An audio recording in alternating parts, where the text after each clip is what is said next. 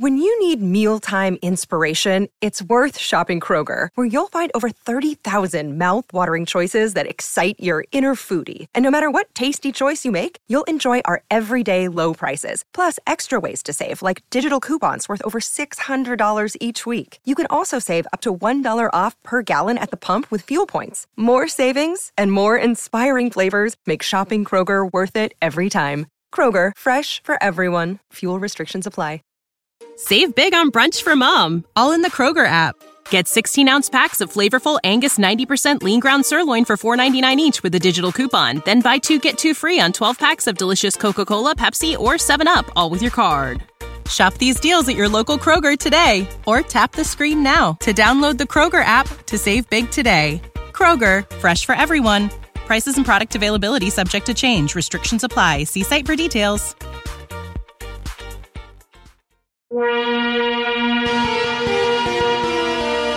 This is Wheel Bearings. I'm Dan Roth from Forbes. Oh, I'm Rebecca Lindland from Rebecca Drives. I guess I'm second now. And I'm Sam Bull-Salmon from Guidehouse Insights. All right, well, let's jump into it. And Rebecca, you're driving the Infiniti Q50. And the Q50 Red Sport 400 all-wheel drive. That does have a $800 exclusive paint job that is red. And so what happened, I had planned on going on vacation with my friend Lorraine, her husband Gary, and their 4 kids, 4 of my favorite humans. They're 8 to 14 years old. And so naturally, I asked for a minivan, which at the last minute, the manufacturer pulled for reasons that I'm not clear on. And so I got delivered this Infiniti Q50 instead, which actually, it's definitely a plan B. So the kids and I kind of talked about it because they were originally all supposed to go with me on this 2-day drive down to Virginia. And we ended up going with 3 kids, the oldest in the front and then 2 of the little ones in the back. It's a 5-seater. There are seatbelts for 5 people. Most cars have seatbelts for 3 people in the back, but cannot actually accommodate 3 this is not human beings. This is not happening. This is not happening. So I had the 3 girls, and so the 8 and 10-year-old were in the back with all their stuff. I did not realize this is the only sedan Infiniti makes right now. Well, they discontinue the Q70. It's not showing up on their site. Wouldn't surprise me. No, you're right. It's not. Yeah, I remember well when Infiniti changed from the G to the Q and Q lineup and rebranded. And I remember I was working at Kelley Blue Book at the time. And what ended up happening was people would search for the G. And then when it wouldn't come up or only used, they just would shop used. They didn't even know that this car existed. And we could tell by the traffic that nobody was shopping the Q50 because they wanted the G. And so it was this bit, they really kind of fumbled on that whole branding thing, which is unfortunate, but because this car was great. It was a lot of fun to drive. One of the things that I made note of both in my review and my experience with it is that it has an absolutely enormous gas tank. I mean, when I got in, it was, the gas tank was filled and I had like 480 miles of range. And I was like, so that's insane. What engine did it have? Did it have the... It's got the 3.0 liter V6 twin turbo, 7-speed, all-wheel drive. It's 400 horsepower, 350 foot-pounds of torque. There was plenty of power there. It was not great in eco mode, which plays into the size of that fuel tank. So I actually ended up only getting 21.8 miles per gallon over the course of 1,000 miles, of which a lot of it was highway. Well, that's not good. And that's not good at all. It's not good. I was, so my friend was driving his 10-year-old Toyota Sienna minivan, and he was getting about the same in that minivan. And, we were just really struck by it because obviously we were stopping to get gas. We were driving together. And we were probably averaging... We weren't entirely on the highway because we really were trying. We had a couple of stops that we wanted to make along the way, and we were trying desperately to avoid 95, which is really the only highway route down there. But we were still on some pretty good, very empty back roads. And I was conscious of the speed. We were going, I would say 55 to 60 most of the time, and very steady. There weren't a lot of traffic lights. We weren't stopping. And it just, that 21.8, the thing that struck me too is that, so on the way back, I drove by myself because they were staying in Virginia and I had to get the car back. So I went over the Chesapeake Bay Bridge, Route 13, which is a 2-lane divided highway. There was times when I was in a commercial area, but again, for the most part, this was a lot of highway, and the mileage didn't change. I tried to put it in eco, but eco was so restrained that when I went to merge onto the highway, I had nothing. Yeah, you feel like it's dangerous. I was like, I got to get out of that thing. Like, why does the car not move? Yes. Exactly. I'm in this red sports sedan that's not going anywhere. So eco was just not fun. I mean, it wasn't fun, and in some ways it wasn't practical. It was so restrained. I did try to put it in that for when I was going through some of these commercial things, but to basically just try and get any kind of improvement in my fuel economy. And I just didn't get it. I mean, it started at 21.6.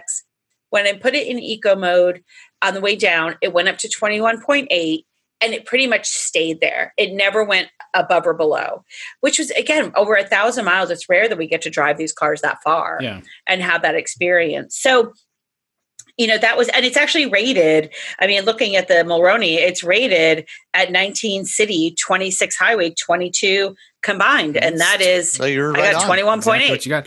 I am surprised with, doing a lot of highway, because my Volvo S60 was kind of like that. Abysmal mileage in town. A car that should get better mileage for its size, and a big tank. I think that car had a 23-gallon tank. I think this one has a 20-gallon tank. So you could do quite a bit of range. Right. But on the highway, that car would actually edge up towards 28 or 30. So I'm surprised that you didn't get anywhere closer to the 26. That I didn't get anywhere close to 26. I just didn't. And again, I didn't reset it for the drive back because and it didn't have. I couldn't get. It said that trip A, but I could never find trip B. Yeah, but it's actually more accurate when you leave the average alone. Because it's sort of like it's still compiling that average. Yes, everybody who drives it before you will affect that average, but you get a truer sort of picture. I actually reset it. So this was that 1,000 miles it came with zero. So they had reset so like the course of the trip. I get it. Yes. So it just shows us that you're lead foot. But that's the thing is, I was following my friend in her minivan. I was not a lead foot. I mean, she's not a lead foot either. So, I couldn't really, there were times when we hit 70, but not very often. It was pretty much 60 to 65. But at least you, given between the Sienna and the Q50, right? 50, yes. They screwed up their numbers because we can't even get it right. And then he went over to Cadillac and did the same thing. Anyway.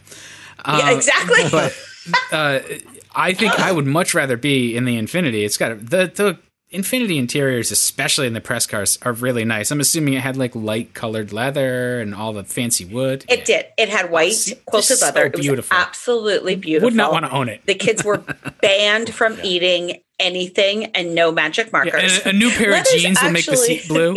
Yeah. Leather's actually surprisingly family friendly because you can wipe it off. Yeah. It just depends on what you're wiping off. You know. So the other. Yes. Oh, God. I was just going to ask you what you thought of the infotainment system, that dual touchscreen system they have. I know they're really proud of it. I mean, there was, it's Aren't great. They all? Right? It's like, make sure you notice this. Executive or designer that's not proud of their infotainment system. So there was two things. The first is there was no place for my phone, which nowadays most. There was a slot that was the old style coin, it had the felt liner that you could put a couple coins in, and there was a cigarette lighter. That would have been a good spot for a phone. Instead, we ended up using one of the cup holders, which was a pain. I was using Android Auto. It connected very well, and it showed up very well. However, the sound, for the most part, was not through the Bluetooth. I figured out that if I turned off the sound and turned it back on while it was connected, that then it came through the Bluetooth. So that was one thing. The other was it playing the sound from your phone speakers? You were controlling it on the screen, but it was playing out through your Bluetooth, your phone speaker? Through my phone. Well, that's dumb. Right. That's weird. Okay. In order to get it to play through Bluetooth, I had to turn the volume off. Like in Waze, I had to turn the Waze sound off and then turn it back on again. And this happened repeatedly. This wasn't just one time. The whole way down, it never played through. And then when I was fiddling around with how I was going to get home, I had turned the volume off. When I got in the car, I turned it back on, and I jumped about a foot when she came through the speaker. Yeah, it's super loud. Yeah. I was like, oh, you're there. Okay. So, and then I had stopped, a couple times along the way, because it was about 7.5 hours home. And so, and I would have to do that every single time. So every time I disconnected it, I would have to turn the volume off, turn it back on again. So the other thing that I ran into issues with was that the phone, so the voice control, the voice activated phone would not work when Android Auto was attached. It literally would say to me, so if I pressed the voice activation on the steering wheel, it would say, this function is not available in your current mode or whatever. And when I pulled up the menu, the phone would be grayed out.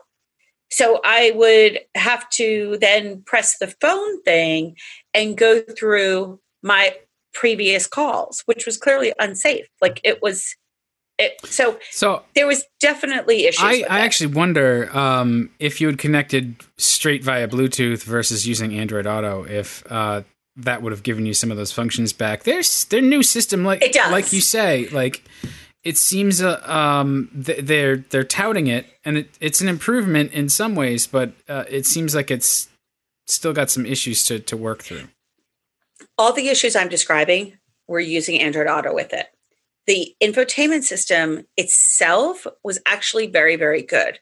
So, and I would use both because, again, I drove it a long time. So, the directions were very good. It accounted for traffic. The audio was very good. So all of these issues were directly related to Android Auto, was using it in Android Auto. It's, I use Waze for traffic and cops, let's face it, right? So, everybody. Right. So, so from that standpoint, it worked well. It's just that there was a couple of things that there were wrinkles, which is very typical from my experience with Android Auto in all of these cars. So the screen itself was fine. I did like the dual screen. One of the things I liked about it was things like you can see the weather, which is very convenient. So there were things, again, especially right now we're waiting for a hurricane to come in the next few days, driving up that coast in that area in Virginia, in Delaware, Maryland, this time of year, you can get really bad weather. And we had some spectacular thunderstorms that fortunately we weren't on the road for. But this area, is as many of the U.S. is prone to really dangerous thunderstorms, lightning, things like that. So having the weather there was great. So there was benefits to having that dual screen. But again, I would have loved to have been able to slot my phone underneath there or have a wireless charging pad, things like that. The other thing, so this vehicle, so the base Q50 starts at $36,400, and then of course you add destination, which is like $1,000 or something. The Red Sport 400 all-wheel drive started at $56,260. But I'm assuming the typical Infiniti way is it has all the packages. It does not, as I discovered. Fortunately, not the hard way, that it doesn't have adaptive cruise control. Oh, really? Which is a 20. That's actually surprisingly common, on premium cars, that they don't include stuff like ACC as standard equipment. You get it as standard equipment now on a Corolla or a Camry, right? But not on a Lexus. That's the weirdest thing. It did not have adaptive cruise, which, I go back and forth on adaptive cruise control. Sometimes it's useful, sometimes it's not. But believe me, on a trip like this, it would have been incredibly useful, especially because I'm following somebody, right? So, Lorraine's driving. She doesn't have, all the bells and whistles. She doesn't have adaptive cruise control. And so her speed would vary just by a couple of miles per gallon, miles per hour. But it was enough so that, I was constantly kind of coming off a little bit and playing with that pedal. And adaptive cruise control would have been absolutely ideal. So I reached out to Infiniti because they were like, hey, how's the drive going? And I was like, well, actually, and it's a $2,700 package. What else does it include? It's offered.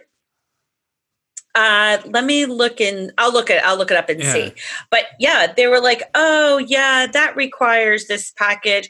But the crazy thing is that this vehicle, so I had exclusive paint, as I mentioned, this cargo package, the carbon fiber package for $1,520. Whatever. I mean, carbon fiber doesn't even look nice. Like. It was $60,475 without adaptive cruise. Yeah.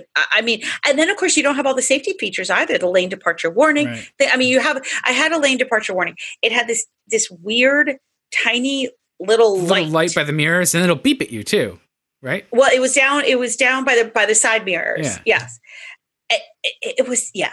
So I pulled up the Q50 build and price. Okay. And the proactive package is $2,700. Yes. That's got the direct adaptive steering, the ACC, lane departure warning, blind spot. Yes. So it's basically all the ADAS features that you get standard on mainstream cars. And quite honestly, too, like if it's got the directive, also adaptive front lighting. Yeah. See, that's a lot of crap you don't need. Like the one thing that ruins it, and I'd be interested to see. So your Q50 didn't have it. Was the direct adaptive steering? That's the steer by wire no feel nonsense. It did not have that. So it's probably better for it. Maybe. But yeah, it was just, again, looking at this. So this vehicle specs out at $60,475. That's with that 1,025 destination. But it doesn't have these things. It doesn't have those features that, as Sam says, you're going to get on far less expensive vehicles. So, I meant to look this up and I forgot. I don't know when this came out, what year this debuted. It was about 2015 or 16. Yeah. It the current generation Q50. The interior is showing its age a little bit from the fact that it doesn't have a wireless charging pad. It doesn't have that place to put a phone. And I know that we sort of went through this time where it was like, oh, no, you have to put your phone away, and never look at it again. But that's just not our reality. And people, do want their phone there. And, I could have put it tucked away in the center console compartment, but needing to do these changes, needing to make this, go back and forth, unplug it, plug it back in. It was just more convenient, frankly. So I never looked at it beyond that, but it was showing its age a little bit. Yeah, but this is our gripe. Like, I will get the comment back to us that you guys don't like technology or you're cranky old men. And it's I like it, but you have to understand from a user perspective, if you're going to make it so that you've got to put the phone away, then you have to make the phone projection system actually work. Like, yes. And be seamless. And it's not there yet. It's not there with Apple CarPlay either. They've gotten better, but there are times where I still have to pick up the phone and fiddle with it to get what I want. Yeah. And that's, if you're going to do it, you have to commit and make it really good. And I know there's a lot of reasons why we're not quite there yet, but I think, the two screen system here didn't bug me when I tried it I think I had the QX50.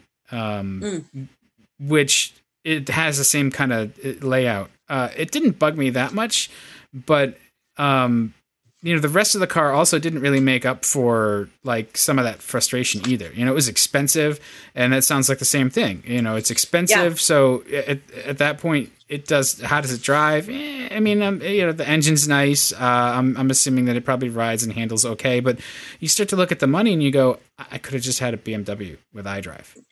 Well, and that's the problem is that you start G70. To get right or a G70, and that's the problem is that the sticker price. You look at that and you say, what else can I buy?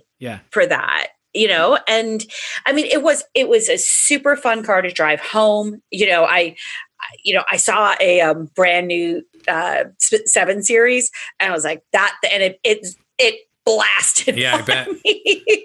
No doubt doing triple digits. I was like, should I try it? But it was fun to drive. So it's a great sports sedan. It was a lot of fun. I love the fact that it has all-wheel drive standard.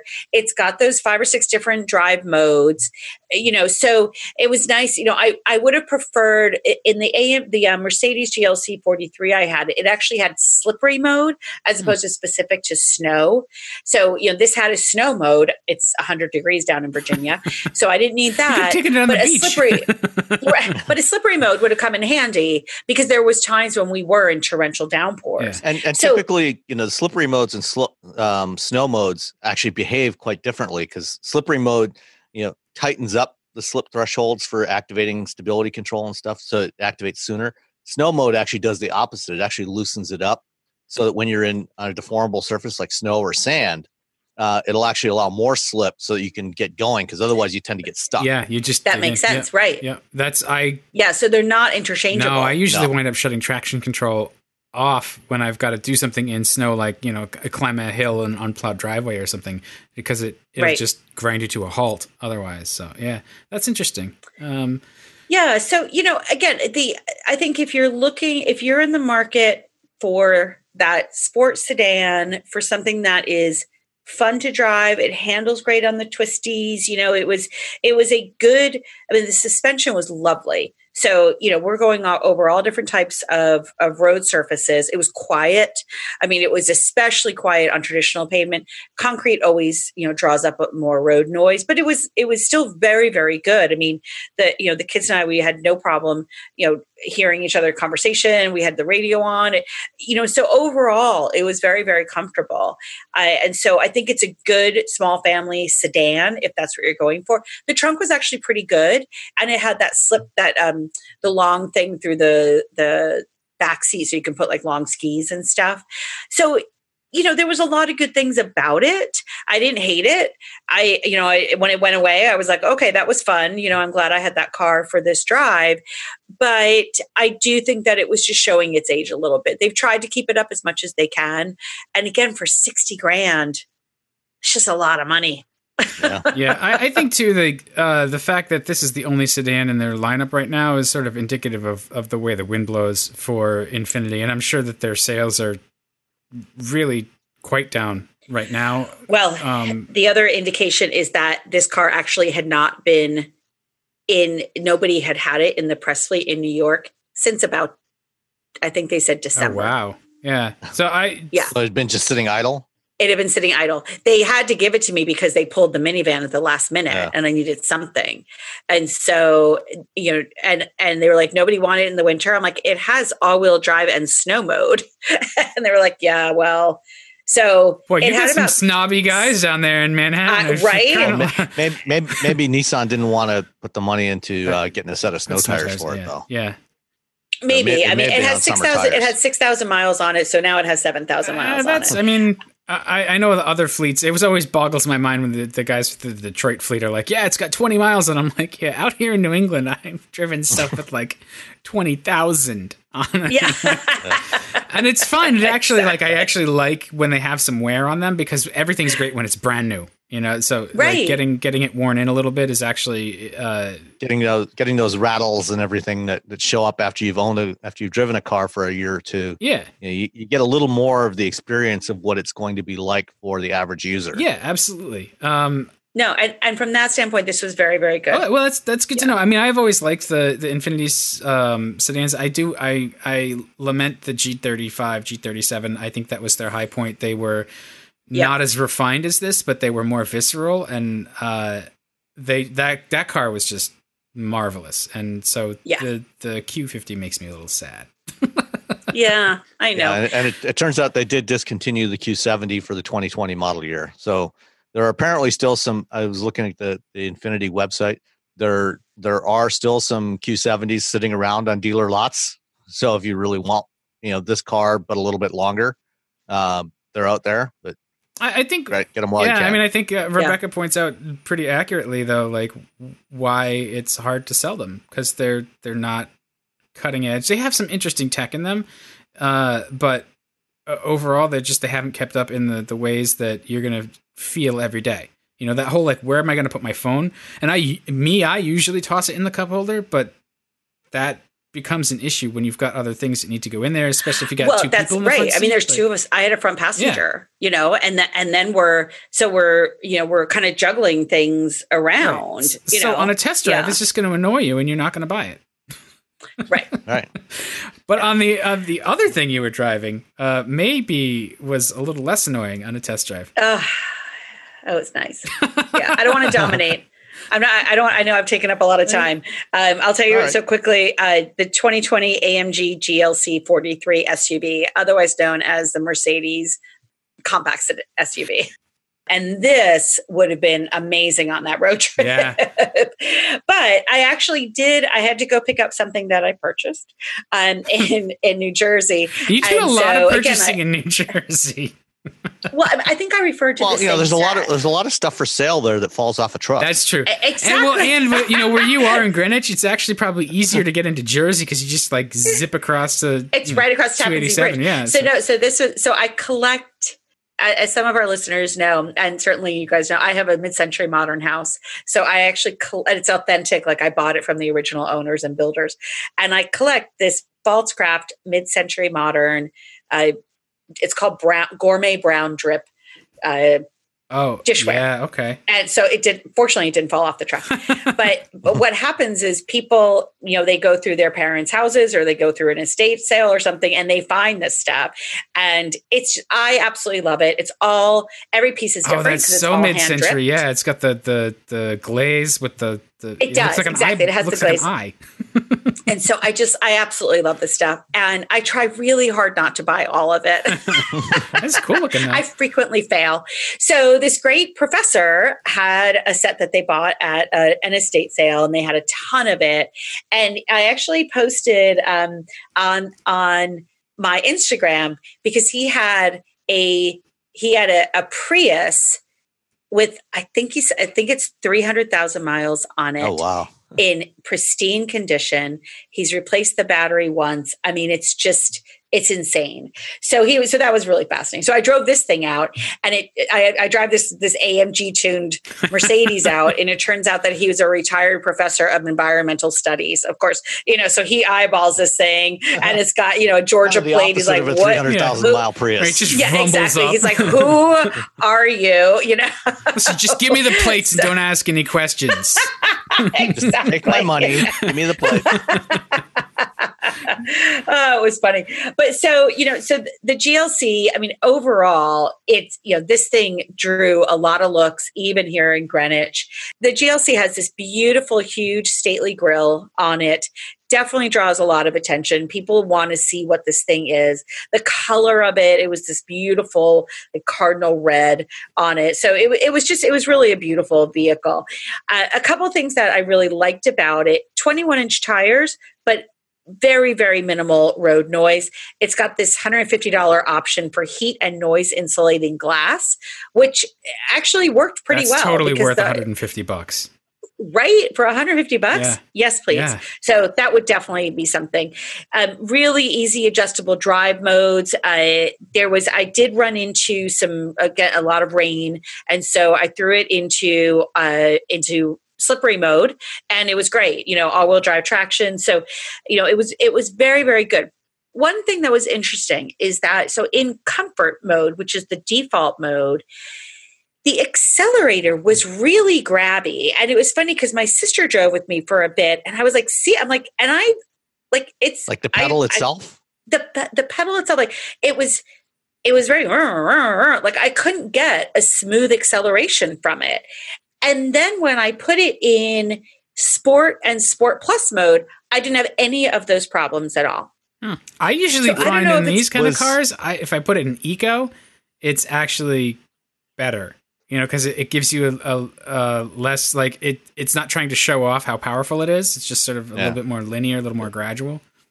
Okay. Was this one the 43 or the 56? The 43. Okay, so the 43 has the new 3-liter inline. It does, the bi-turbo V6. Yeah. And it's also a mild hybrid. It's a 48-volt mild hybrid. So there's actually an integrated motor generator on the back end of the crankshaft. So maybe it's something with the control of that, that was kind of surging a little bit when you're in eco mode, kind of trying to get smooth control, maybe, or trying to keep the power to a minimum. So the eco stop start kind of thing would kick in a little bit. You think that could be? Well, it wouldn't be stop start, but just trying to blend the output from the electric motor and the engine smoothly.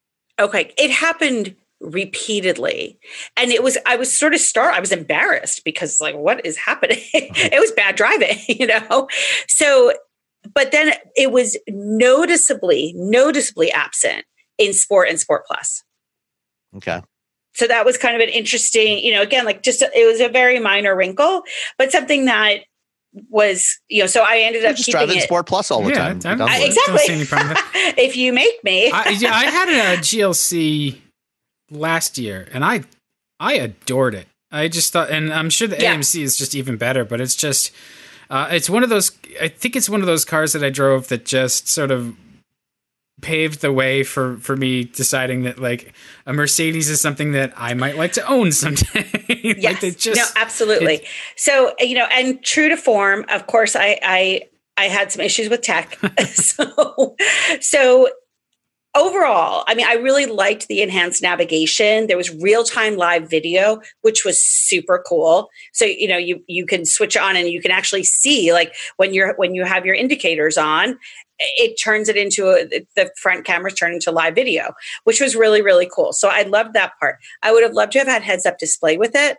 I was surprised that it didn't, especially because the X3 has a very, very good heads up display. It doesn't have live video, but a direct competitor like the BMW X3 does have heads up display.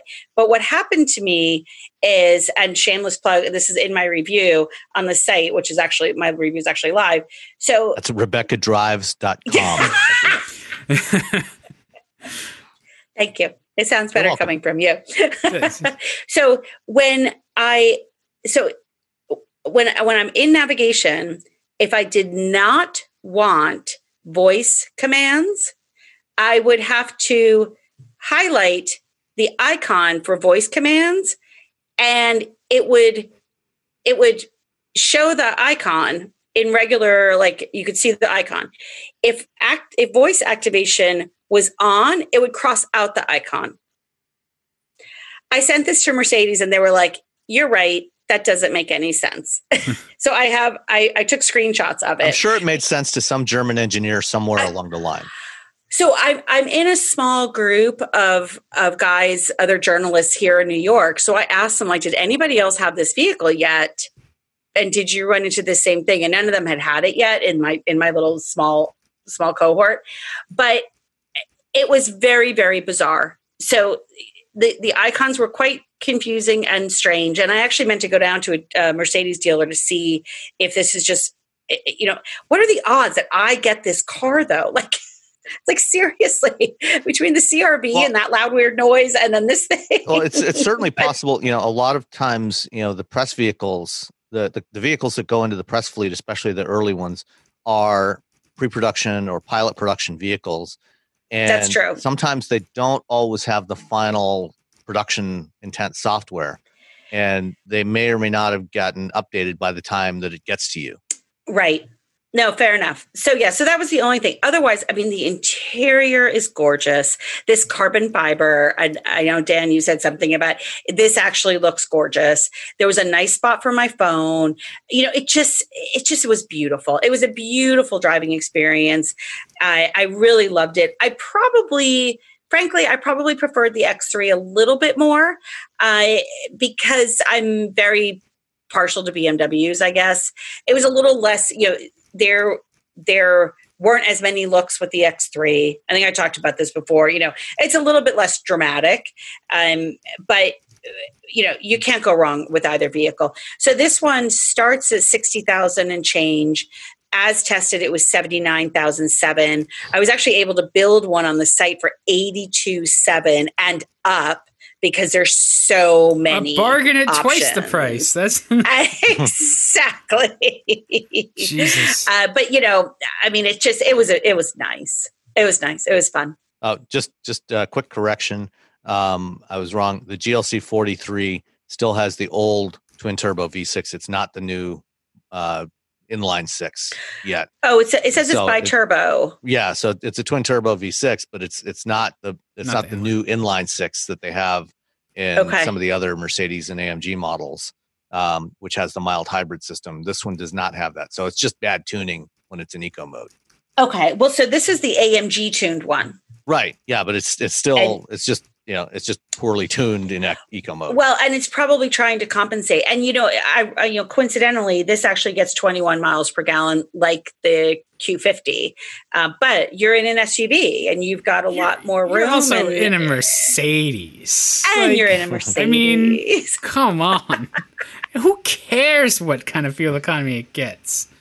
You have especially an AMG, right? Yes, you don't buy an AMG for the fuel economy. It's more about point to point speed at that point, right? That's the way I look at it. It's like efficiency is less of a matter.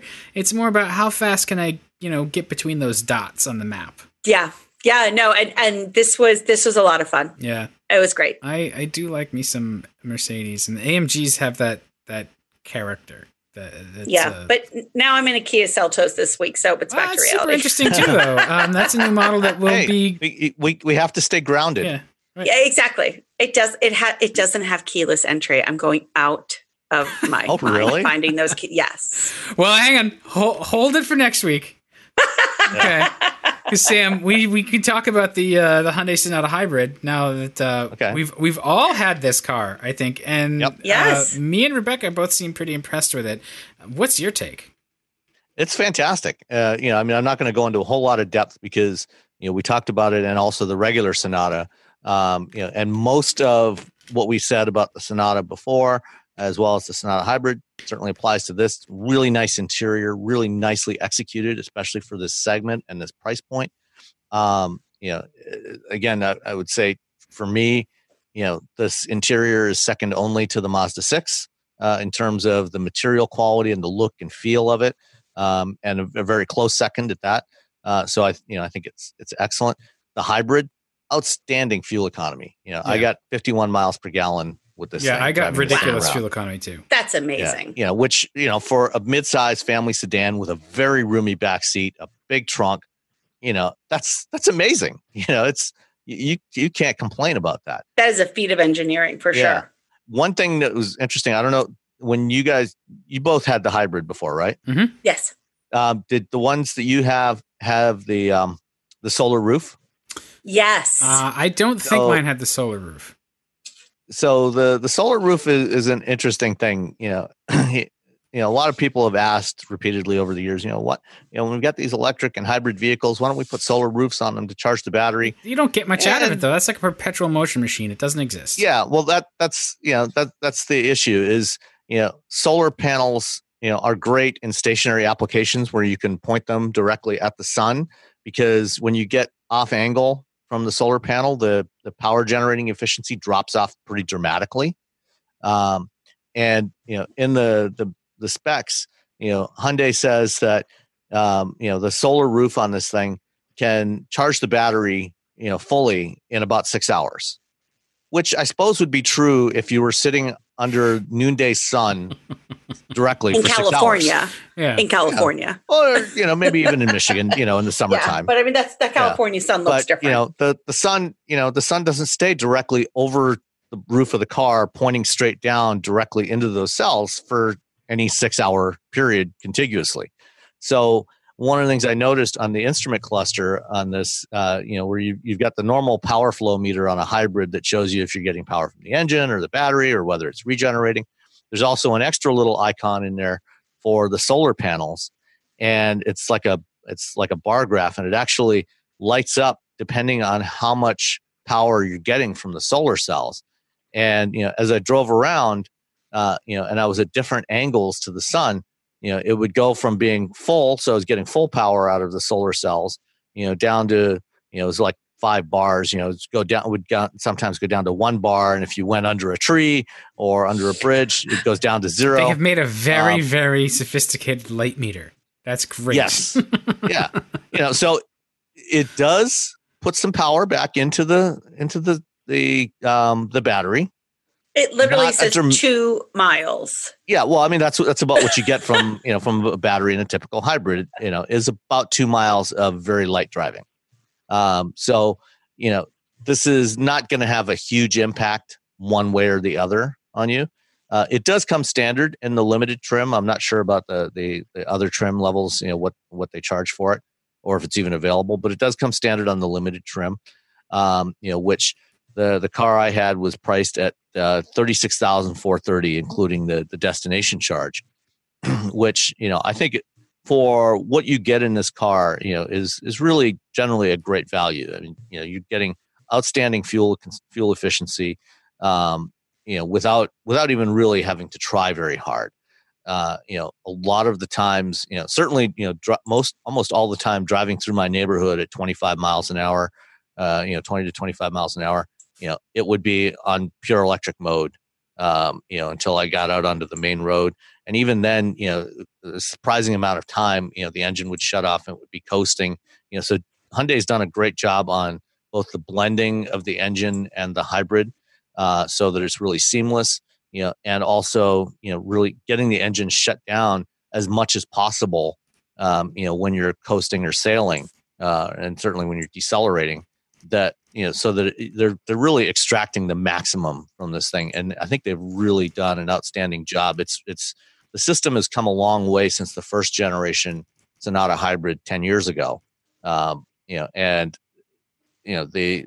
battery, the lithium ion battery, Hyundai was the first manufacturer to use a lithium ion battery, in a regular production hybrid with the launch of the original Sonata 10 years ago. And they've continued to do that. And, so you're not giving up any trunk space, for this, and it's just really well executed across the board. So if you're looking for a family sedan that drives really well, gets outstanding fuel economy, looks great, you'd be hard pressed to do much better than this Sonata hybrid. It looks like that solar roof is only available on the limited. Okay. That makes sense. Yeah. I couldn't find it. I couldn't add it to the others when I was trying to build it. Okay. And what's the base price on the Sonata hybrid? I think it's like 27,700. 27,700. Okay. Yeah, 27,750 for the blue. Okay. But that again, like we talked about before, so that still comes with forward collision avoidance, blind spot collision, 8-inch touchscreen. So it's a nice, for that price, it's not bad. Yeah. And, the one thing you do give up going with the limited with the solar panel is you can't get a sunroof. So, right. If you want a sunroof, which, on the regular Sonata I drove a couple of months ago, personally, I like having, opening up the roof, whether it's a convertible or a sunroof, I like doing that. I was just going to say, of all the cars you've actually owned with a sunroof, how often do you use the sunroof? But I guess you do. So, yeah, so, I know my wife does. I mean, the last 3 cars we've had all had sunroofs, and, she drives with the sunroof open all the time. I don't think that you can get a sunroof anyway. I'm pretty sure. I mean, when I'm building on the hybrid or the regular. On the hybrid. Okay, yeah. That may be true. It may be the hybrid. The sunroof is not offered. It is on the regular Sonata, but even the regular Sonata, is an outstanding car as well. So did they discontinue then the plug-in hybrid, because that only has 2019? They haven't reintroduced the new one yet, so okay. It's coming. So that they typically stagger the introductions, and they've done this for the last couple of generations. So they'll launch the standard one, then bring out the hybrid, and then usually 6 to 9 months after that, they'll bring out the plug-in hybrid. So I do believe they're bringing out a plug-in hybrid version of the new Sonata. We'll probably see it by the end of this year. Okay, but yeah, it doesn't look like you can get you can't get a sunroof in them, which makes sense from a build standpoint. Yeah, I mean, they're probably trying to constrain the number of buildable combinations. Right. So, so they just keep that. But I mean, I think, the the Limited, there's a big jump between the SEL and the Limited. So there's 3 trims, the Blue, SEL, and Limited. And the SEL seems like a pretty good compromise. Mm-hmm. You know, you get a lot of the accoutrements that you would get in Limited. Now you can't get parking collision avoidance assistance. There's a couple things, sensors, you know, there's a few things that you're not going to get, but there's a $6,000 jump between those two. So, yeah. But what Hyundai does do is they do include a lot of driver assist options, you know, as standard equipment across the board now. Right. You can get a really nice vehicle, I think, in that mid-trim line. That's product planning. Earning their keep. Good for them. All right, well, let's. The Sonata has hit its crescendo. Unless there's anything else. Okay. One more. The Toyota Highlander, the 2020 Highlander, which we talked a little bit about back in February when they introduced February or March. Yeah. When they did some local media drives around here, and I had a chance to drive it briefly. Had a chance to spend a week with it here. My wife hated the way it looks. Really? So I'm split on this. The internet hated it. Like car Twitter hated it. And I didn't think it was terrible, but it's definitely like they're trying for something. Yeah. I don't mind the way it looks. But, personally, for a big SUV crossover, I actually prefer the previous generation, which was a little more truckish looking. Yeah. This one, I don't mind it, but I'm not crazy about it. It's got a more curvy, voluptuous look to it. And almost like especially like the fenders, the rear fenders that have this, big curving arch over the fenders. It almost looks like they tried to apply some Supra styling cues to it, which I'm not entirely sure works on this thing. But driving it was fine. It's nice. It's roomy with a new model. That is what you aim for. Is fine. Yeah. It's not exceptional. But it's really good. The third row seat, the third row is very cramped. It's definitely for the little ones. Even now, because that was one of the things that they talked about was they improved the third row and access to it. It's still tight. Yeah. It's still very tight back there. I would not want to sit in the third row of this thing.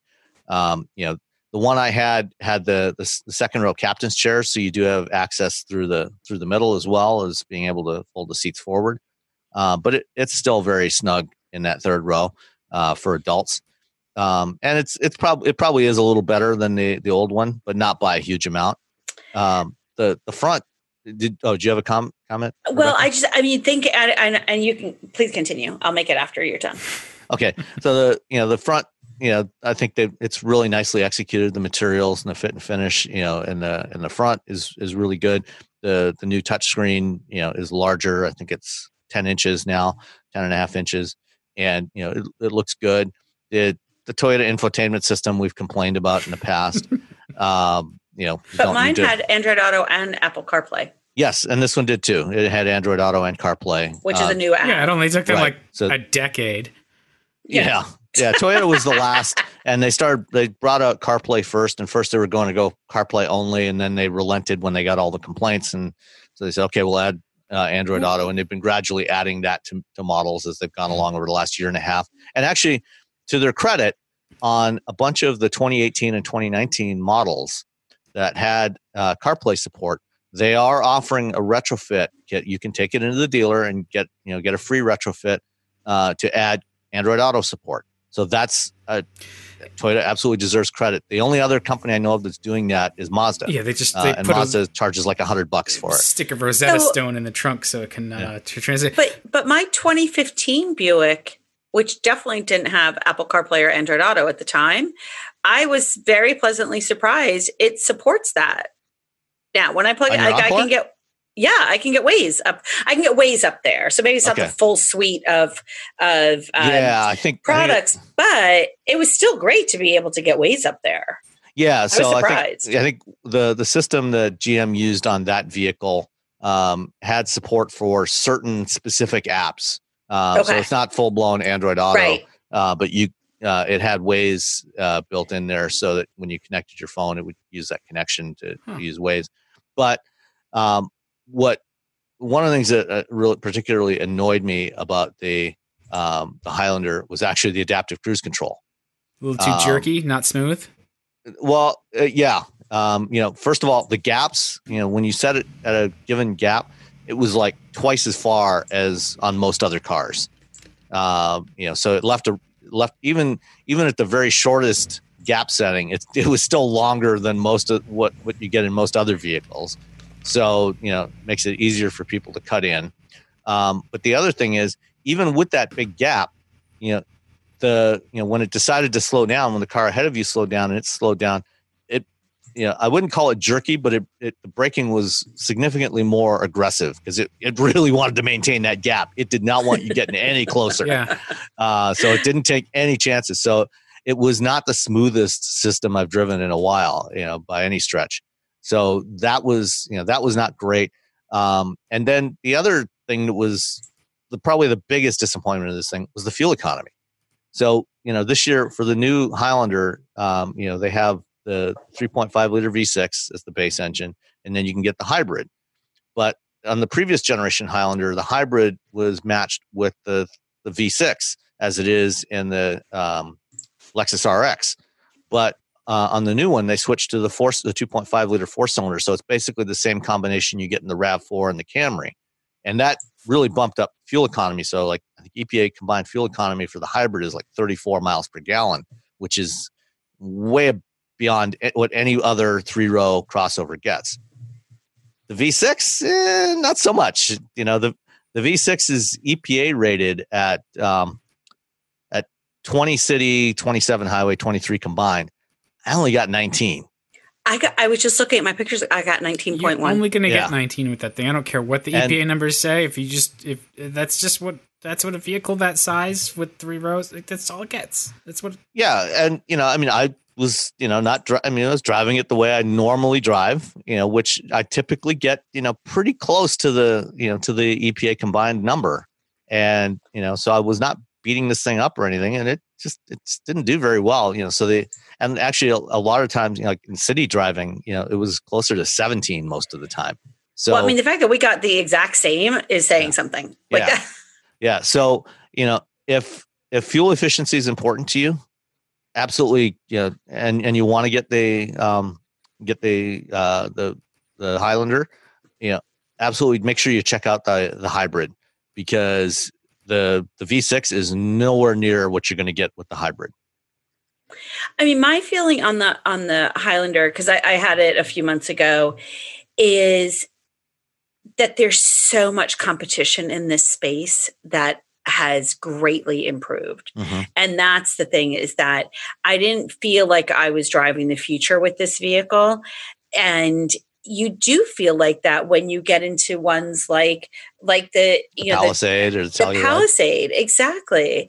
Yeah. And the Telluride. And so that's what I felt like, there's so much competition. I mean, this is a stalwart vehicle. You're never going to go wrong with a Toyota, but there's some really, really good alternatives out there. The Subaru Ascent is another one that I named. That just, I mean, I like this styling, so it didn't bother me at all, but, and the interior was really, really nice. They had some really nice features in there, but I just feel like there's so much competition for this price point. Well, I think the one that I had was $50,000. Yeah. This one was $51,654, including delivery, which, this is a platinum, so it's loaded. That's what I had. Yeah. But, you can get, a Palisade or a Telluride for significantly less than that, for many thousands of dollars less. And I think that they're better vehicles to drive. Yeah. I think so too. I think better third row seating. Yeah, better access, better tech, better dynamics. That they're really well thought out, and like that's and arguably better looking, much better looking. I mean, design is always a very personal, subjective thing.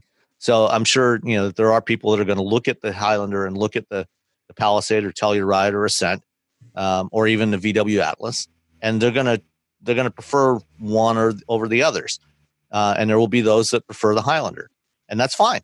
That's great. And especially if what you want is a 3-row utility that gets fantastic fuel economy, you absolutely need to look at the Highlander hybrid, because that hybrid that 34 miles per gallon it gets is way beyond anything else in this segment. Well, I know nobody does hybrids Toyota has been known for their hybrid technology. It's absolutely fantastic. Yeah. But I agree. And Ford has an Explorer hybrid, which, is really great, but it's not, they did not necessarily tune it as much for maximum fuel economy. So theirs is rated at like 27 or 28, I think. But it also, it's with a V6 and, it's got, 5,000 pounds of towing capability, with the hybrid, or 5,300, I think, actually. So, it's, they've gone, they've biased it in a different way, which is fine. That was their choice. But I just find with Toyota overall, they've been, this isn't entirely fair, but they have been resting on their laurels in some ways. They've been so dependent upon that baby boomer demographic for so long. But when you think about like the Toyota Prius, like the competition has really surpassed them. And that's what I think that the Highlander, that there's so much competition out there that it's not a no-brainer to go buy a Toyota anymore, because there's other competition out there that's just as good, if not better. And again, when you think about resale value and stuff, maybe overall ownership experience may not be exactly the same, but there's still a lot of really good vehicles out there. Yeah. Yeah. All right, Dan. It's your turn. Okay, so let's circle back to Nissan and how you were talking about the Infiniti Q50 not having adaptive cruise. I had a Versa, and it had adaptive cruise. That's amazing. Yeah, the Versa is, for 2020, they've redone it inside and out style-wise. The underpinnings are still pretty much the same, which is fine. There wasn't really a ton wrong with that car. Pretty simple underneath, beam rear axle. So you had a pretty big 14.5 cubic foot trunk.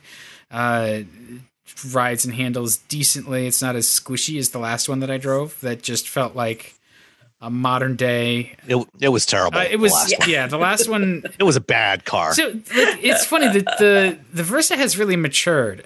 Its first generation, everybody loved it, but we especially loved the hatch more so than the sedan. And then the second generation, they made it long. It had they were crowing about the back seat leg room that's bigger than a Mercedes E-Class, which is all well and good, but the rest of the car looked like I don't know. It was ugly.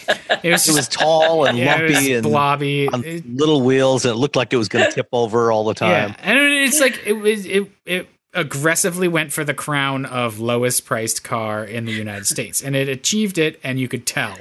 And it was a cheap car built cheaply. And this time around, they've taken what was good about it and changed what needed to change. It's really sharp looking. It looks so good from especially the exterior styling. It makes you wonder, like, this is the same car, like this is the same platform, and it is, but they've done enough to it. They've done a lot to it to make it look like a Nissan and not like some blobby thing.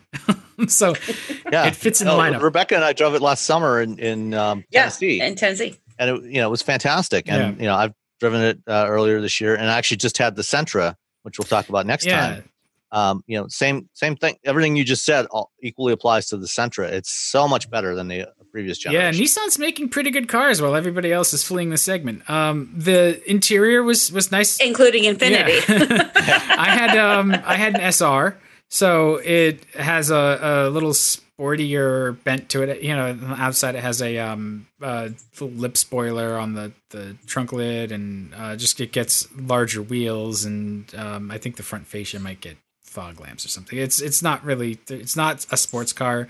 It's definitely not sporty when you push it. The interior in the SR is nice. It has it's nice looking upholstery that has orange stitching, and there's some stitching on the dash and stuff. So they've done what they can to make this small, inexpensive car feel like a full, not like you settled. It's like, yeah, it's small, and this one topped out. I think this was like 21,000 and change, which it didn't strike me as a bad deal. It actually struck me as a pretty good deal, because there's not really any options or anything I wanted for. It had, the ADAS suite. It had adaptive cruise. It didn't. I don't think it had nav, but it had Apple CarPlay. So that was not much of an issue. And the screen is nicely integrated into the dash in a way that I find aesthetically pleasing. It looks like it was meant to be there. Materials and stuff inside you can tell that it's an inexpensive car. There's some hard plastic that is not hard to find, but it's not egregious like it was in the last Versa, where things just like you could tell like this is a one-piece molding because it's cheap as hell to make it that way. Yeah, well, the thing is, on lower priced cars like that, there's nothing wrong with having hard plastic. No. As long as it's reasonably well executed, you have some decent texturing on it, so it doesn't look it's not, shiny, no texture to it, as long as it looks halfway decent.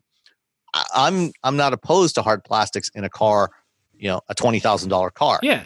A $40,000 vehicle is something entirely different. It's a little different. Yeah. And so the Versa, that like Versa Sentra crossover point happens right around $18,000. And so I was like, well, why would you buy this instead of a Sentra?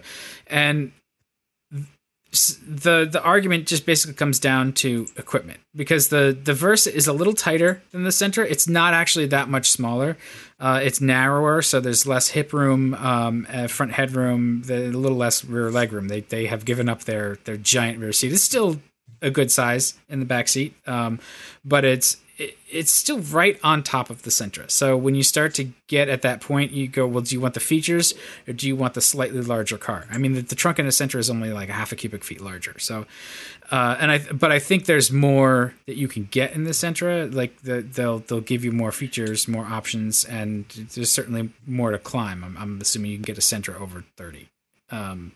So I don't think so, actually. Or you can get it close. There's more features and things to be had. The Versa is kind of a tightly optioned and planned car, and that's fine. It's good for what it is. The competition in the market is also those that aren't fleeing are still pretty formidable, though, and they do a better job than the Versa. Where the Versa loses it is its weak engine. It's got 122 horsepower from its 1.6 liter engine, which is, again, it's one of those things like it's fine, but it's not as powerful as some of the others in this segment, and its power curve, like a Chevy Sonic has a standard turbo engine, so it's going to have a lot more torque right off the line. And there's a CVT here, which is pretty well behaved, but when you need it, it does the CVT thing, where it just the engine revs up, and so it gives you that sensation of not being all that quick, and it's not all that quick, and that's fine. It doesn't have to be a quick car. You just need to adjust to that and plan a little bit. And if you're driving other things in the class, you may find that they feel a little bit more satisfying power-wise. The Hyundai Accent and Kia Rio also probably feel a little more sporty. They probably have a slightly more comprehensive tech suite, and they're just as competitive. I remember the last Rio I was in, I was also pretty impressed with. So is this a tight competition in this class?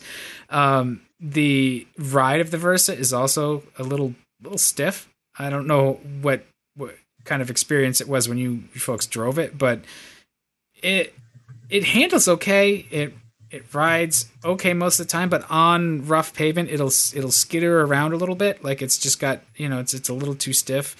And so that'll interrupt you in corners and stuff. It'll bounce a little bit sideways. And the beam axle doesn't help there. Because it has that's a solid axle, so you get a little bit of that, like if the rear comes up, it'll move kind of thing. But it's fine, it's a car I put a bunch of miles on it. I had to go into the office and so I did a bunch of highway with it. It's a little loud on the highway, but it's comfortable. It does everything you ask of it. It has just about every feature you could want. So it's a great starter car. It's a great downsizer car. And it again looks really good, and it gets pretty good economy to the point where when it was swap day, I tried to fill it up. You set the pump and you're doing other stuff and it clicks off. I'm like, no, there's no way that thing's full. something's wrong here. And I kept trying to put more gas into it. I even went to another station. I was like, this pump nozzle must be wrong. I went to the other station. I couldn't get any more fuel into it. And I'm like, idiot. It's full. And so their gauge is a gray bar, and there's a red area for the quarter tank that's always there. And so I was looking at the red, like, no, it hasn't moved. It's still, I need to put gas in it. Still full. Yeah. No, it's full. I couldn't get any fuel. I texted the fleet guy. I was like, hey, I can't get any more fuel in this. He's like, please make sure our driver has enough to make it back. It's like, yeah, it's full. I'm just stupid. But it's a good car in the class that others have left. I mean, the sort of best cars in the class, the Honda Fit is going away. And the Fit is a hatch, too, right. So that's not a direct comparison. If you want a hatch, Nissan wants you to buy the Kicks or the Rogue Sport. Yeah. Or the Rogue, like get into the crossovers, and because they'll charge you more. The Toyota Yaris, I think the hatch is still available, which is an okay enough car. It feels cheaper. The Yaris sedan, I think they might actually be dropping the Yaris for 2021. All of the Yaris. Okay. I think so. Because I know they're dropping the sedan, the Mazda 2, which is like, that's a great little car. It's fun. The hatch I thought was like Toyota, and I couldn't figure out. No, the Yaris hatch is also the Mazda 2. Oh, is it? I thought they were. Oh. It used to be. They switched over 2 or 3 years ago. See, Dan did not pay attention. You got to demerit. But like the Yaris was another sort of fun small car to drive. Neither of those though. Neither the Yaris doesn't feel as rich as the Versa does at this price point. I haven't been in a Fit in quite a while, so I can't really say there. But I think Nissan has done that vehicle really, really well. Yeah. I mean, again, for that price point, $18,000, you've got great safety features in it. I mean, you've got some creature comforts in there that I think are, typically found in more expensive cars or not found at all. The standard safety is a big thing, especially if you're in this end of the market where this could be your first car or the car that parent is buying for their kids. Like that's actually really important to have. And the other, I mean, you're getting stuff like automatic emergency braking. Yeah, as standard equipment. Yeah. Yeah. And Subaru with their EyeSight is another manufacturer that does that well. So it's good to see that stuff has made it down into this market, because for so long the small cars were always just cheap. And it's inexpensive, for the price. It's very fully equipped, but it's also, you don't need to miss out on stuff, and you shouldn't. And because sometimes you just want that size, and you don't need a bigger car, and this does everything that you would need. So it's a really comprehensive refresh. It's a well done car. I mean, I have my quibbles with it, but they did give up their cheapest car in the U.S. title. So the pricing shenanigans are, the cheapest one starts, I think, right about 15,000, maybe 14 something. I think it's 15 roughly with delivery. It's 14 change. 14,830. Yeah, then with delivery it goes to like 15. That as a manual transmission. That's the only one with a manual, and I bet you it's a crappy manual. Probably. And that's only the S trim. So if you want anything in it, you have to move up to the higher trims and the CVT, and that immediately makes it an $18,000 car, which is still, it's a pretty good. But by today's standards, aside from the Mitsubishi Mirage, it's still, that's basically the starting price now for any decent small car. Except for when I was looking, because I dug into the Sonic standard with an automatic and a turbo for 14 and a half. But that's going away too. Yeah. So yeah, but the Versa S still has automatic emergency braking, as I mentioned, lane departure warning. Yep. So it does high beam assist. Yep. So it does still have some of those features for $16,500. Yeah, no, it's standard. Those things are standard, and I'm impressed that they put them in, because I think they're important in this class. So yeah, I think so too. So I think that again, they've done a nice job on and keeping that price point, impressive. So and maybe Nissan, their strategy is to be a cockroach while everybody else leaves. We're going to hang out and and we're going to build this car, because I'm assuming too that this car oh my gosh, plays in other markets quite well. Oh too. yeah. So Yeah. I don't think it's any trouble. Like the Sonic, Chevy doesn't sell cars really. Well, I guess the Sonic is a global car. That's Korean, right? Like that was a yes. Yeah. So I'm gonna stop talking out of my ass. Korea and China and a few other markets. Yeah. All right, let's move to topics before I say something else stupid. There was a lot of whining about the Mustang Mach-E. Mach-E 1400. Oh, I thought you meant about my drinking habits, because you're right. I did. I was on vacation. Rosé all day. It was. But the Mustang Mach-E 1400, there actually was whining about this. There's a video of literal and figurative. Yeah, and so the car itself whines, but then everybody was complaining that it whines. Like, what's that sound? It needs to sound like a V8. I was like, I don't care. In the video, it looks pretty impressive to me. Yeah, I mean, it sounds like a Formula E car. Yeah, that's true. Because I think they've basically done. It's got straight cut gears. Which is where most of that whining comes from. High strength differentials, and that's basically it. And then what they've done is they gave this thing to Von Gittin Jr. and the crew at his shop, and they worked with Ford Performance, and they took they've got 7 electric motors in this thing. They've stacked up 3 driving the front axle, 4 driving the rear axle, and the way the controls are set up, you can run any number of them on either end. So you can do anything from a single motor front wheel drive to 7 motor all wheel drive, with torque vectoring. How does that work though? The 7 motors, like, why do you need 4 motors on the rear axle? Like, well, part of the purpose of building this thing, aside from showing, we can build a high performance electric drift Mustang, that makes a lot of smoke. Is also to experiment with this platform to figure out okay, how much power do we need? So by being able to run any number of motors on the back there, depending on which ones you send juice to, or on the front for that matter, you can try out different combinations of front and rear torque balancing. So if you want 2 front motors, 4 rear motors, so you've got a more rear biased or more evenly balanced. You can play with it in different ways, really easily, much more so than you could do with an internal combustion car, and try out a lot of different combinations. And I'm sure that things that they learn from playing with this vehicle are going to transpire in future limited production, higher performance versions of the Mach-E and other upcoming electric vehicles. I wonder if they're also going for like industry or military contracts too. It was really interesting to hear GM's folks on Autoline talk about how racing translates over to military as well, and that just got me thinking with the electric Mustang too. It's like, well, what are the other applications for that would need high performance, durability, and just having that platform all figured out for it. So I don't know anything, but it's just interesting.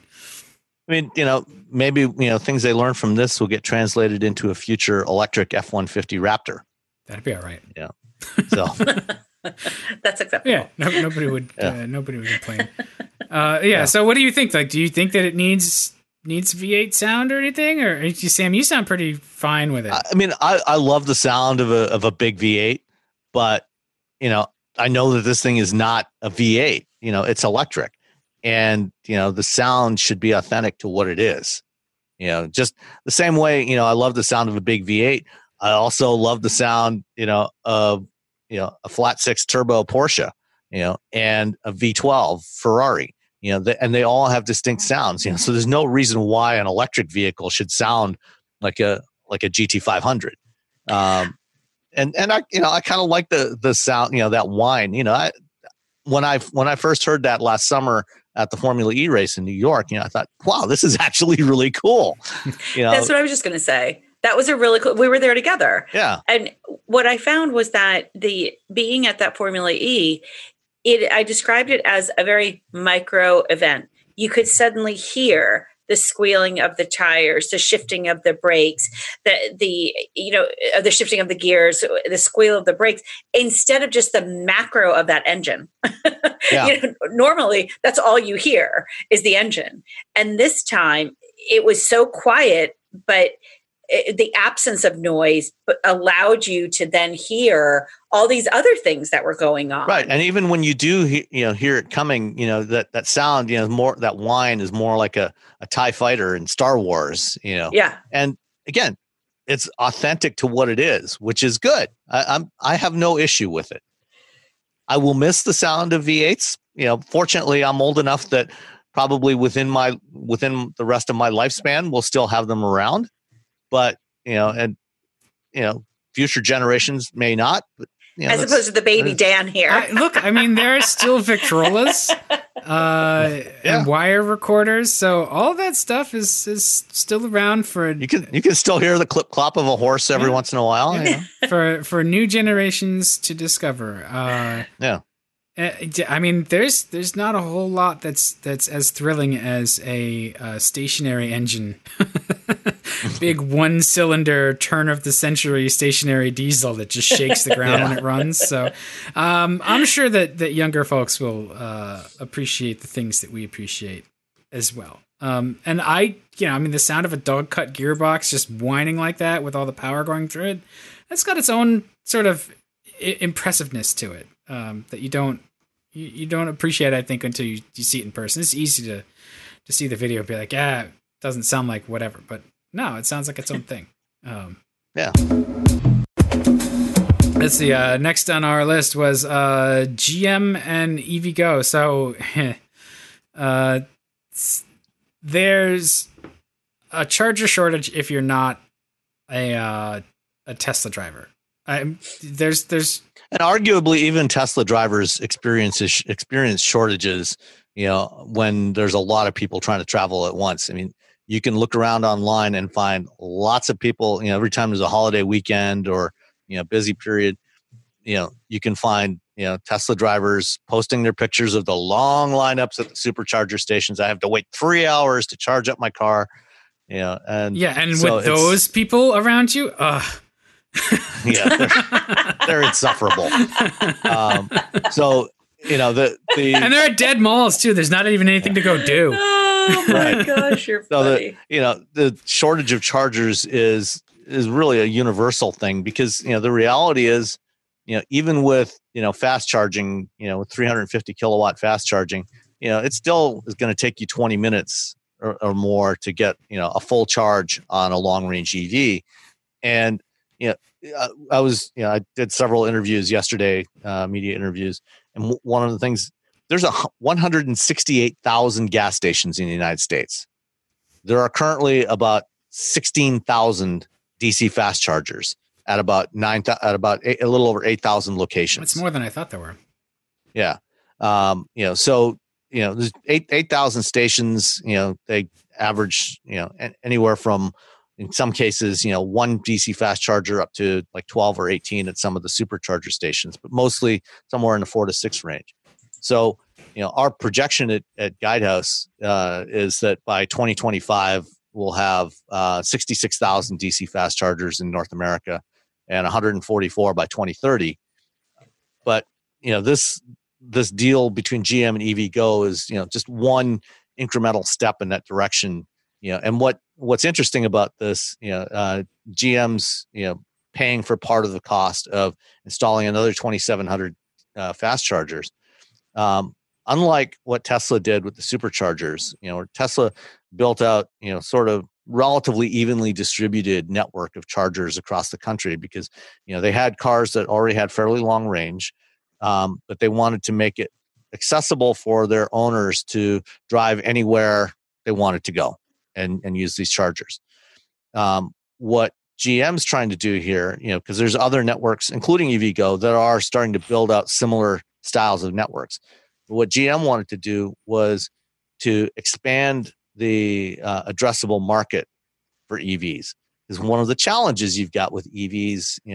So they're building these in urban and suburban areas, close to like grocery stores and things like that.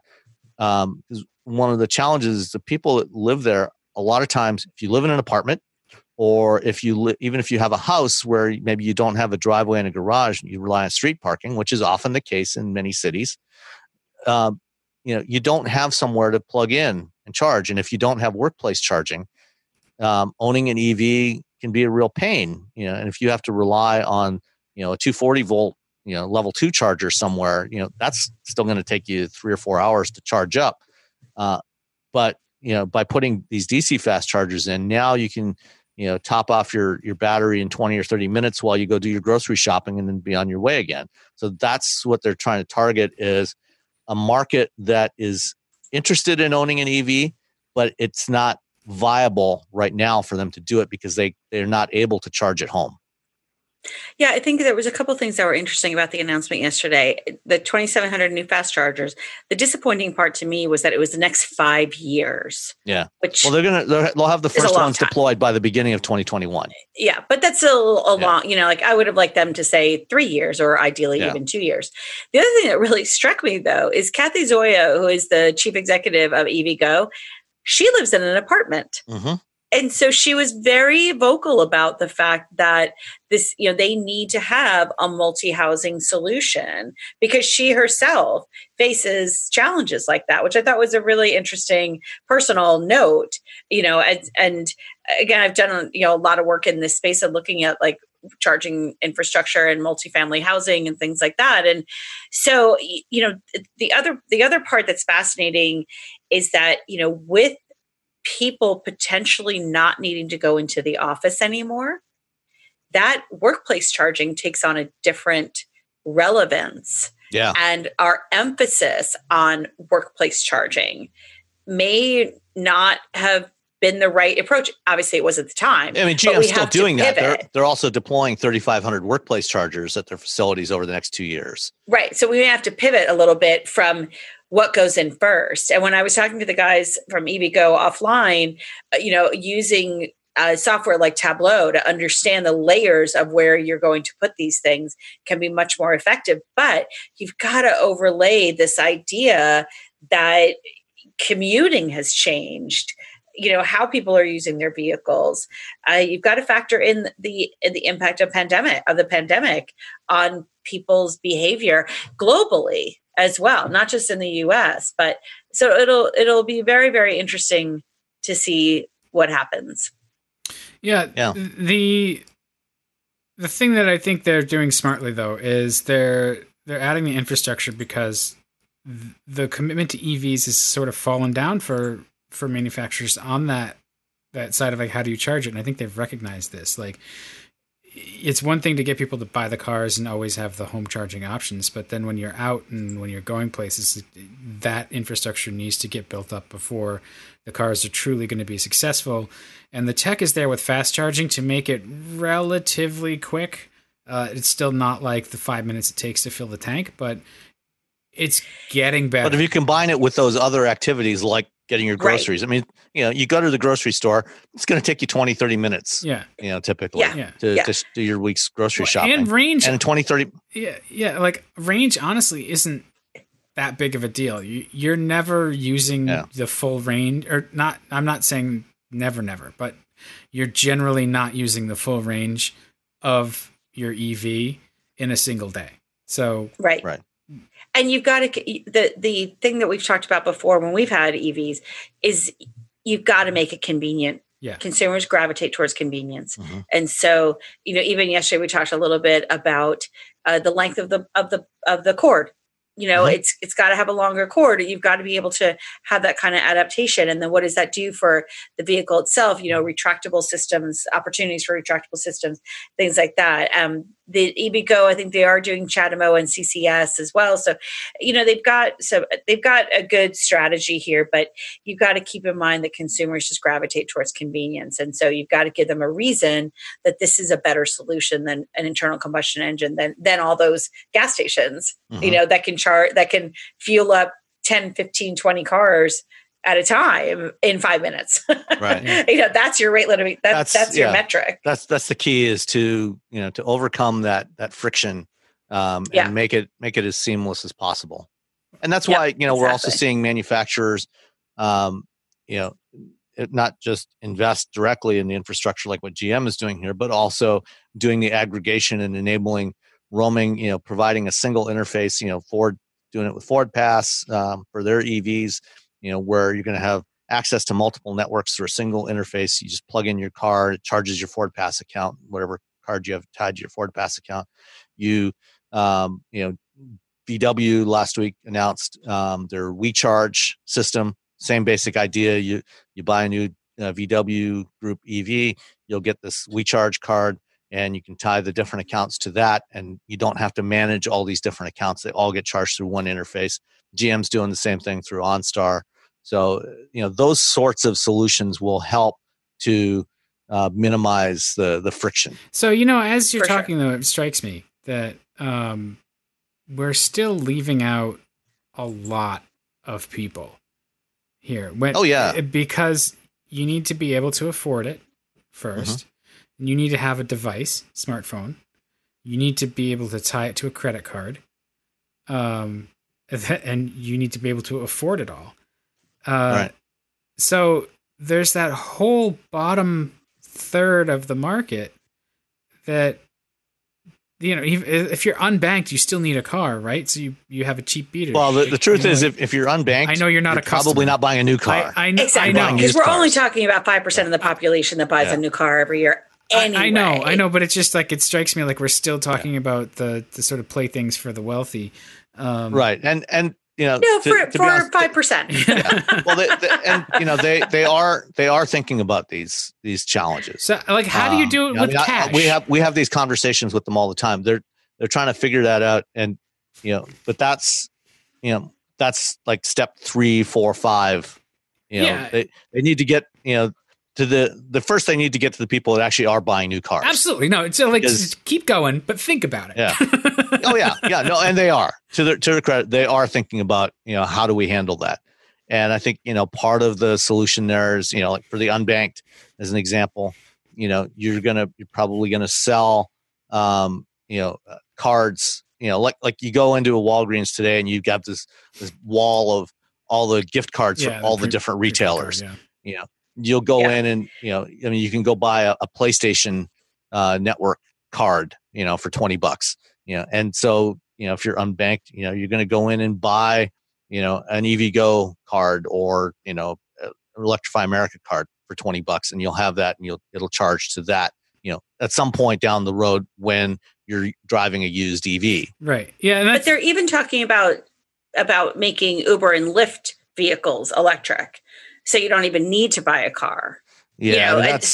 That's going to be a lot more of a challenge because Uber and Lyft don't own their vehicles. Yeah, but it is, but in terms of recharging and in terms of making transportation accessible. Yeah, but so Uber and Lyft still, to those unbanked. Like, that's still a product for somebody who is at least wealthy enough to have a smartphone and a credit card.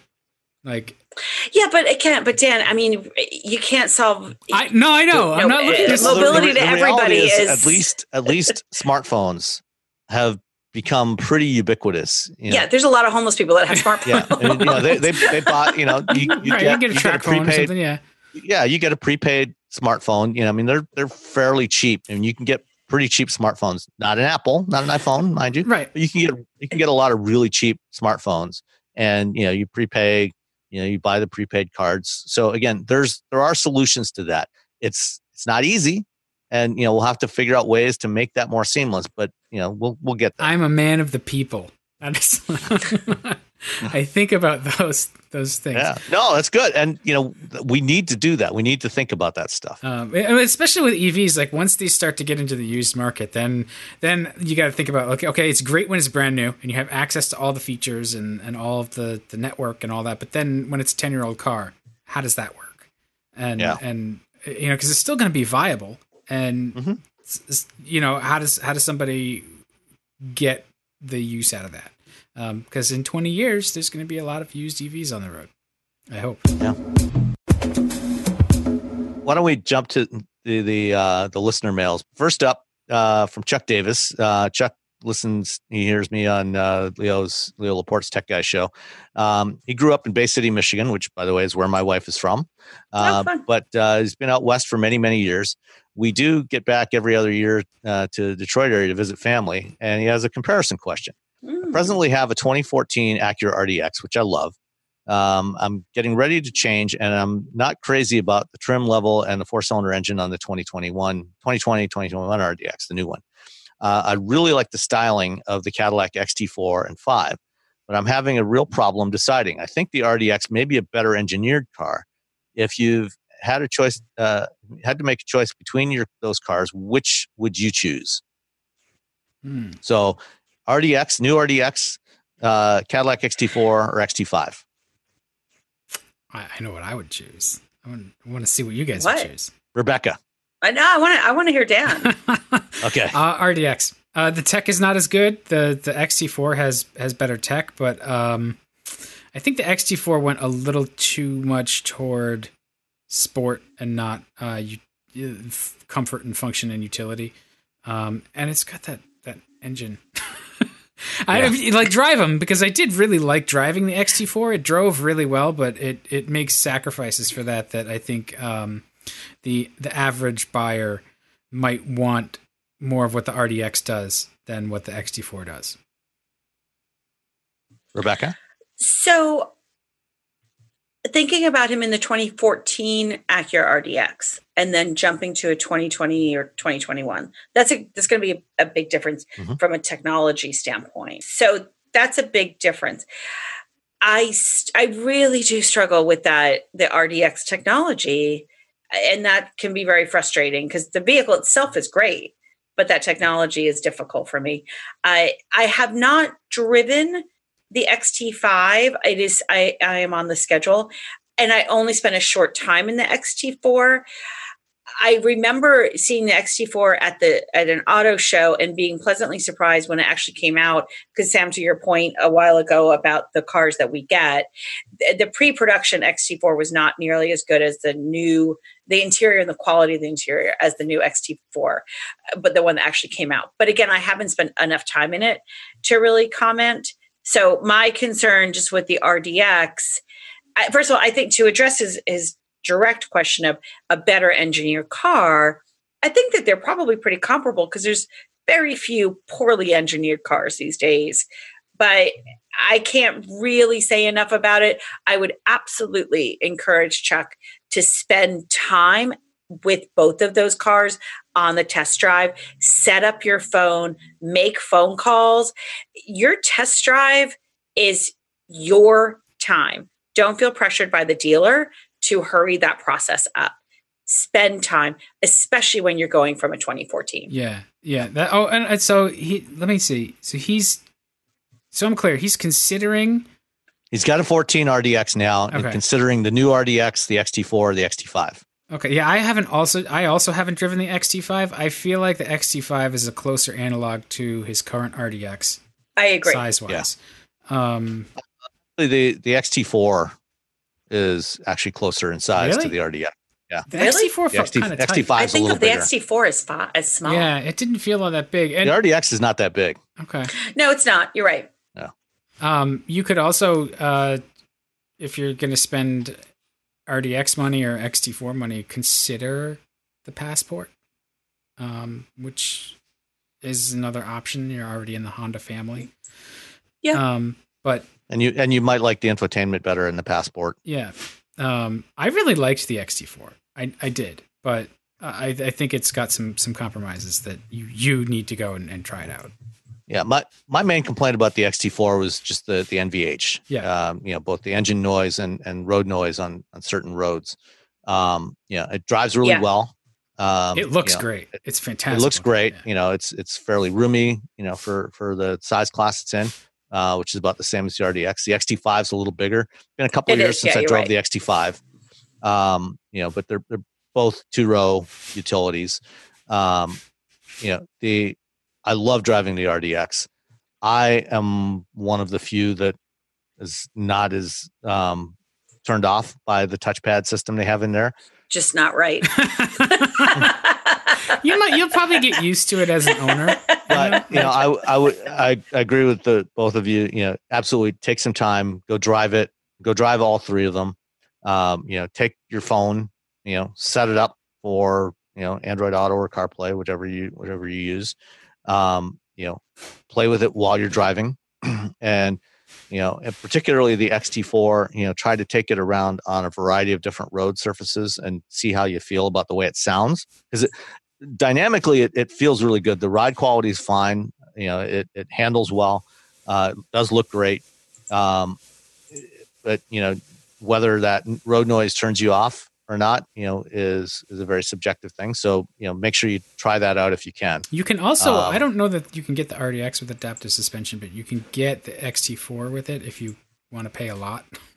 So, yeah, well, and that's the other thing with the RDX and the XT4. For the same level of equipment, the Cadillac is actually quite a bit more. At least sticker price is quite a bit more expensive. It's several $1,000s more. Because but I think Cadillac's really nickel and dimed, but you can probably haggle that price down closer to the price of the RDX. Yeah, I think so too. All right. Next one from Mike Cairns. Really enjoyed the show and look forward to it. We're looking for an SUV to be able to tow a bass boat that weighs about 3,500 pounds with surge brakes. Also a utility trailer that has maximum weight of 3,000 pounds. When researching the Kia Telluride and the Hyundai Palisade, and by the way, Mike, it's Palisade singular, not Palisades, but minor quibble. We ran into what I think is some odd specifications. It states that it has a 5,000 pound towing capacity, but the tongue weight is 351 pounds.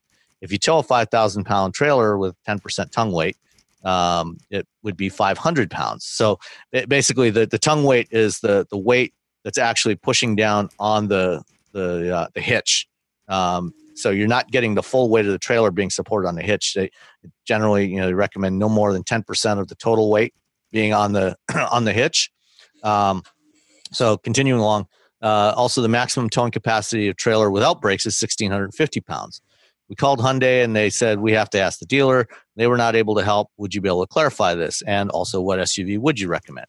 So I reached out to both Hyundai and Kia this past week, and it turned. You're right. 351 pound tongue weight would translate to a 3,500 pound trailer, not a 5,000 pound trailer. And it turns out that was a mistake in the owner's manual for both of those vehicles. It was corrected back in January in the Telluride owner's manual. It now says 500 pounds. Same for it was done a little later for the Palisade. So the maximum tongue weight for both of those vehicles is 5,000 pounds. So if you 500 have pounds, 500 pounds. If you have, yes, it's not a Ford F450 or something like that. The front wheels off the ground. So if you have a trailer with trailer brakes on it, which sounds like at least your boat trailer does, it's not clear if your utility trailer has trailer brakes, but and this is typical for pretty much any vehicle you're towing. If you're typically the maximum tow rating is based on a vehicle on a trailer that has its own brakes, as opposed to a trailer that's unbraked. It's always going to be lower for an unbraked trailer. So if you have a trailer with brakes on it, you get 5,000 pounds and a 500 pound tongue weight. If it's an unbraked trailer, it's going to be 1,650 pounds. That's it? Wow.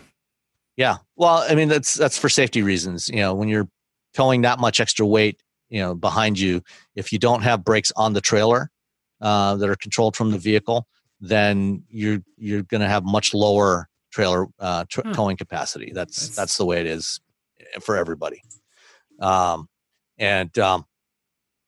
far as what other SUVs we would recommend as alternatives, certainly, for your boat, they, both of these can handle what you've got.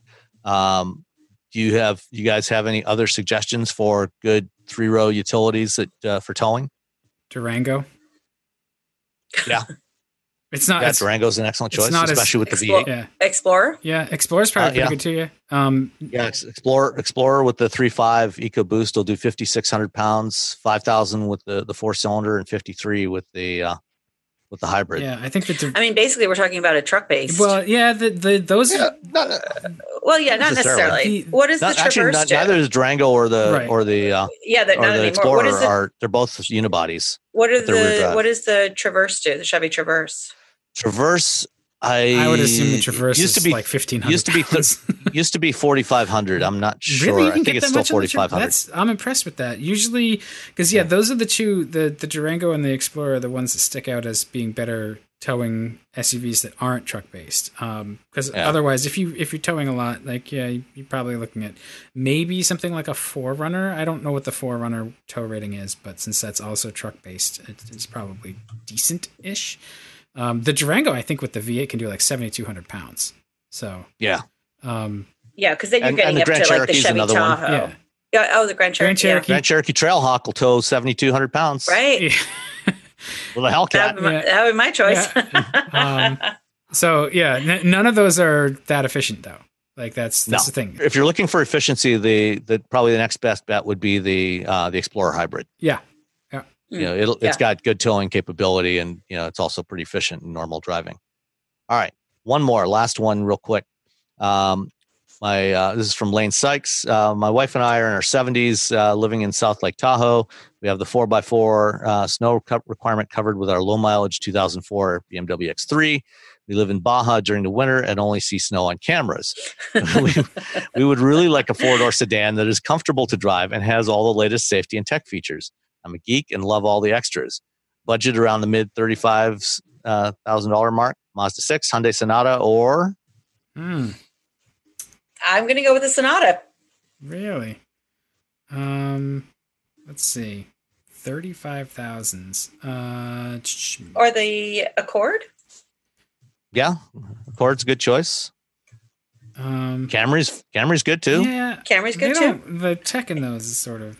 Yeah, that's true. The Accord or the Mazda or the Sonata. The Sonata is probably the most modern of those, and the Accord's good too. I just feel like the Sonata, because when we think about tech, also it's not just the infotainment system; it's all the safety features, also. Mm-hmm. That's the thing about this segment. These sedans. Pretty much all of them now have all those safety features as standard equipment, even on the base. Yeah, but some have more, or at least available. And I feel like that's pretty. It's pretty common across all of them that you're going to get lane keeping assist, adaptive cruise control, blind spot monitor, auto headlamp, auto high beams. I felt like the Sonata was a really good package. Hey, well, here's one thing. I don't disagree. I think the Sonata is fine. You could also get yourself a Kia Stinger. That's actually an outstanding choice, and you can get one, base Stinger in that price range. Yeah. Actually, you could probably get a better than base Stinger and haggle the price down because they don't sell all that well. Yeah, and it's a hatchback. I mean, come on. Yeah. It's a good time, and it's roomy. Absolutely. Okay. Yeah, excellent. Dan wins. Yes, Stinger. Otherwise, I think it'd be fun to watch them get in and out of it. Well, the 6 would be my other choice. I like the 6, but the Kia Stinger is a little more esoteric choice. So, yeah. All right. Nice. That's it. We've done it. We've done another podcast. I'm going to go turn the air conditioner on again now, so it's not so steamy. And why do you turn it off? Oh, because it makes noise. It's loud. Yeah. Not all of us live in, climate controlled. Yeah. Getting there. But you're a man of the people. That's right. I'm a man of the people. I need to suffer for my art. So, all right.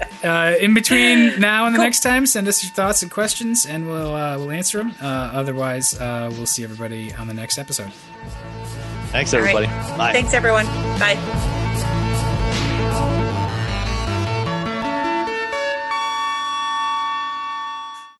You know how to book flights and hotels. All you're missing is a tool to plan the travel experiences you'll have once you arrive. That's why you need Viator. Book guided tours, activities, excursions, and more in one place to make your trip truly unforgettable. Viator has over 300,000 travel experiences to choose from. Everything from simple tours to extreme adventures and all the niche, interesting stuff in between. So you can plan something that everyone you're traveling with will enjoy. Real traveler reviews give the inside scoop from people who've already been on the experiences you're considering. So you can plan with confidence. Free cancellation helps you plan for the unexpected. And 24/7 customer support means you can travel worry-free. Download the Viator app now and use code Viator10 for 10% off your first booking in the app. Find travel experiences for you. Do more with Viator. When you need mealtime inspiration, it's worth shopping Kroger, where you'll find over 30,000 mouth-watering choices that excite your inner foodie. And no matter what tasty choice you make, you'll enjoy our everyday low prices, plus extra ways to save, like digital coupons worth over $600 each week. You can also save up to $1 off per gallon at the pump with fuel points. More savings and more inspiring flavors make shopping Kroger worth it every time. Kroger, fresh for everyone. Fuel restrictions apply.